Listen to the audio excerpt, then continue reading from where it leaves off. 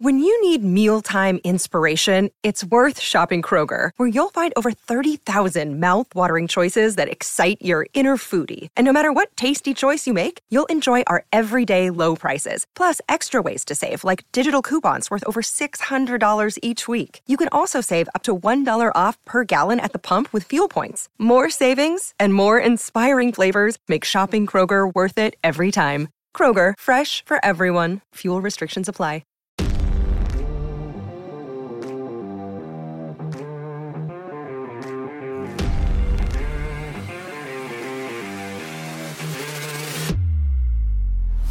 Good morning, SteelerNation. You are listening to 15 Minutes with Matt. Happy Thursday, everybody. Hope you're having a lovely week so far. I know I am. Hope everything is treating y'all well wherever you guys are listening from. Thank you so much for being here. I'm Mackenzie Miller from SteelerNation.com. And you know what I love? I love when Steeler Nation has more of a reason to hate the Baltimore Ravens. We all know that our rivalry in the AFC North is huge. It is a rivalry that we have had for a very long time. And let me tell you, we just gonna keep hating on the Ravens until we just take them down for good. We don't gotta worry about them no more, right? Right? Well, here's another reason to hate the Ravens.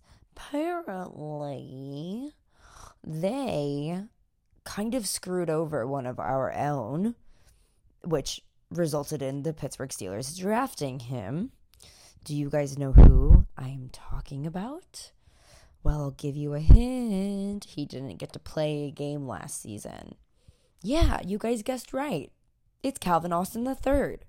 Why does Calvin Austin III despise the Ravens? Well, I love it, first of all, because we despise the Ravens, so having it become personal makes it even better. So let's see why. Let's take it back to the 2022 NFL draft from Calvin Austin's point of view. So, going into the draft, the Baltimore Ravens had made it known that they wanted Calvin Austin III.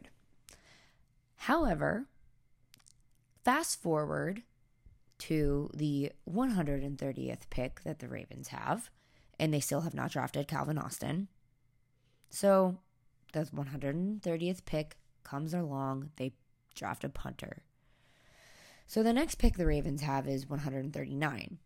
Assuming Calvin Austin is still available, the Ravens were going to choose him. But then, just then, Mike Tomlin and gang ended up taking their next pick away from them so he could come to Pittsburgh. Yes, at 138, Mike Tomlin and the gang, they did pick up Calvin Austin III, and it made Calvin Austin III a little salty in regard to the Ravens, saying that they wanted this guy the whole time, right? And then you're going to wait till 139 to pick him? Now, I definitely wouldn't feel happy if I was Calvin Austin III. It is just a little shady, interesting in my mind as to why they did what they did. So Calvin Austin had an interview with Brian Batko on the Pittsburgh Post-Gazette talking about this decision that the Ravens made to pass up on him. Austin said, "Man, I'd be lying if I said I hadn't been thinking about that. It's wild. It's one of those things where, obviously I'm blessed and I'm just so 100% glad that I came here. I'd be lying if I said that hasn't been on my mind since the draft, since that came out." End quote. So, Calvin Austin is talking about when the Ravens wanted to take him, news came out, but they prioritized a punter over Calvin Austin, which is a little insane to me, knowing this talent, this very, very, very talented man that we now have on our squad. Calvin Austin felt duped. And now he's saying it's personal, saying, quote, "But that will all be settled out, Lord willing, this year and the times we see them. I just have circled it." Crazy. A punter. Huh? Wow. Calvin Austin is salty. But I love it because it's even more of a reason to hate on the Baltimore Ravens. It seems that Calvin Austin doesn't need anything else to get him motivated for next season, because from being out last year with an injury to knowing what we now know about our AFC North rival, it is juicy. I love it. It's going to be good things next season from Calvin Austin. When football players leave the NFL, I'm sure there is plenty of things that they may have wished they had done, maybe to put them in better shape, maybe things they could have done to prepare them better for the game. Practicing, maybe attitude towards teammates, a plethora of things that could be reminiscent on once you leave the NFL. Because a lot of these guys don't realize how good they have it until they leave the NFL. 2 former Pittsburgh Steelers are talking about that. They're talking about things they may regret, maybe things they wish they could have done better, but also at the same time, there are also things they don't regret. These 2 guys are Arthur Moats and Terrence Garvin, both linebackers in Pittsburgh. Now, on Arthur Moats' podcast, Garvin is a frequent guest. And they were talking the other day on the Arthur Moats Experience about something more serious than other topics that they usually talk about. It was kind of reminiscing on their time in the NFL, seeing if they had any regrets, if there's anything they may, again, could have done better. So let's dive right into it. Both Garvin and Moats are saying that hindsight is always 20/20. You have to live with no regrets. And why are they saying that they need to leave with no regrets? Well, they're saying that if you're a player, if you blow your own candles out, rather than a coach telling you you're done or you getting injured, you're leaving the field not regretting a thing because you know your time is done. When you're done, and you know. Both of these guys had that same experience, and they're reflecting on how grateful they were, because a lot of guys don't have it like that, right? A lot of guys are injured year after year after year, and then they'll get cut. And then it's like, man, like, that's when the regrets start coming, maybe. It's interesting because both of these guys are saying that there's always something that you wish you did harder or better. And now that Garvin is coaching, he's saying that he's instilling that into his guys, that he's coaching to make sure you're going as hard as possible, train as hard as you can, and drink plenty of water. And he is also saying that he wishes that he had listened to those who told him to stretch more. I love that. One thing right there, stretch more. That's hilarious. Arthur Moats is also saying that there were coaches that told him he has no idea what he has.